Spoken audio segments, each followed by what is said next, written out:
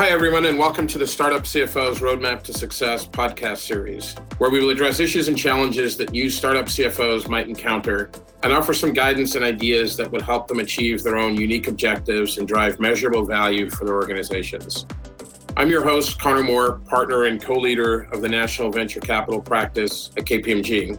With me today is Michelle Wroan, who heads up our venture capital practice in Southern California. Welcome, Michelle. Thanks for having me. Today, we'll talk about how new CFOs can build the right capabilities that align with the organization's strategy. So, Michelle, I know you've worked a lot with many startups in Southern California. And from what your experience is and from what you've heard from CFOs, where does a new CFO start in order to build the right team with the right capabilities and the right tools? I think it really starts at the beginning with upon joining the company and first having those conversations with the CEO and other stakeholders to make sure you're aligned on what the objectives are for your finance organization.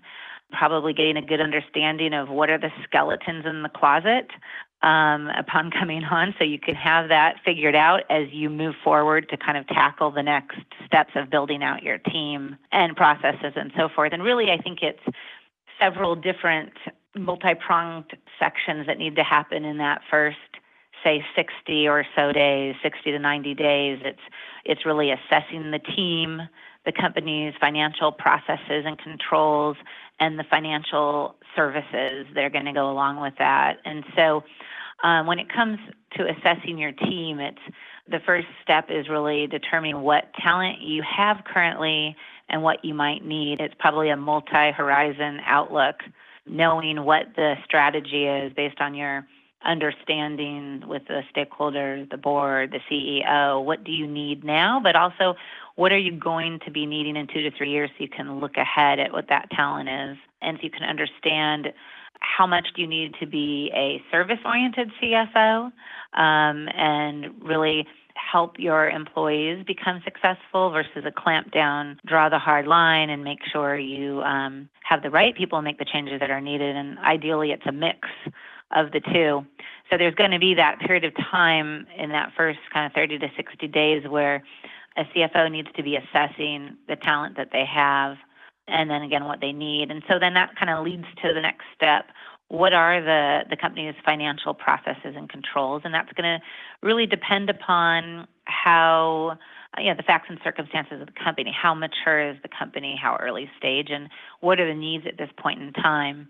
Obviously, the best-in-class scenario for a Fortune 500 company is not going to apply to a startup company who has to make decisions on finances and only has so much of a budget to work with. So when it comes to the processes and controls that exist, there's always going to be some segregation of duty issues. And so that kind of goes back to making sure you have the right people in place that are capable to be able to cross-functionally team together and work together to make sure you're from the basic level of controls, you've got it covered.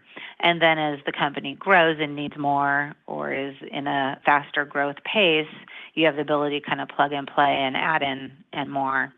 Additionally, I think kind of that third piece that goes hand in hand with that is what are the company's financial systems? And usually it's a multitude of systems that companies use, from the very basic level of QuickBooks, which is where most people start, and then they move their way on up.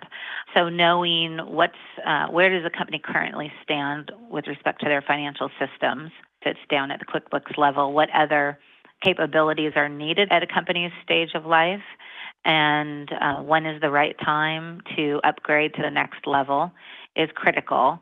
And I'd say, don't be shy about effectively using others to help you, third parties, whether it's outsourcing capabilities as well as other service providers who have spent a lot of time with these issues and systems and capabilities, as well as peers, mentors and peers in your industry, and understanding the different ways that others are doing it. So I think that level of investment is something that can't be taken lightly when it comes to the upgrading of the systems and processes for that matter. So it's really understanding what you're going to need. And I go back to that time horizon, being able to look out that 2 to 3 years. What's the company's strategy? What's the plan for fundraising, transactions, exit activities? What does that plan look like over the next 2 to 3 years so that you can make sure you are a step ahead of that in terms of being able to produce the financial information you need to produce to match what the company's plans are in terms of growth and transactions and the ability to answer questions from future investors and bankers require a good finance team and a good finance system and processes. So without those, you won't be able to be successful. So it's a balance between the finance, the budget, and the company's plans for the future. So Michelle, that's some great input that you've given us with respect to the process that a CFO would go through when he or she arrives at a company for the first time. During that process, they're going to see many things that they may want to change, and those changes may be not the most popular changes. So how should a CFO think about making big changes at the onset? Yeah, I don't think a CFO should be afraid to dive in and make those changes, especially for a company in a startup phase that is emerging and has emerging growth, fast growth, and is headed a direction for future activities. If the fast pace that business moves and when you're in a make or break scenario, if you don't have the support that you need, it could mean failure. So I don't think a CFO should be shy or hesitant to dive in and make some of those hard decisions. And hopefully some of that assessment happens before they come on board through their discussions with the CEO and other stakeholders prior to accepting a position so that you have a sense of what are those skeletons in the closet that you're going to have to deal with. So hopefully day one, you have a little bit of a sense and then take the time to assess the 30 to 60 days. But then I would say you don't need to hesitate or shouldn't hesitate depending on the pace. Now, if it's a slow growth, early stage scenario and there's too many unknowns as to what directions things are going to head, then you might have a more luxury of time to make those more difficult decisions. And budgets and finance availability to do what you need to do, it might also be a question. So you might have some tough decisions to make, whether it's investing in higher quality talent or more people with more experience versus systems. There might be decisions that have to be made, and then at that point in time, it probably gets even a little more complicated. Thanks a lot, Michelle, for sharing your insights. I think new CFOs will appreciate this information as they continue along their journey to drive value and contribute to their company's growth objectives. And as Michelle mentioned, new CFOs at emerging growth companies really should be thinking about a smart, well-integrated roadmap that will be critical to gaining their success at that particular organization, and understanding that certain actions that need to be taken along that roadmap will not necessarily be the most popular ones, but will be what is needed to ultimately get where the company wants to be in 3 years' time.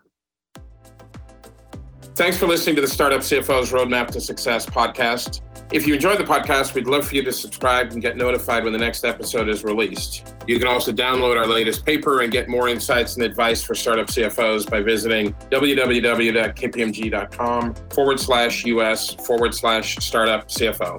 Thanks again for listening.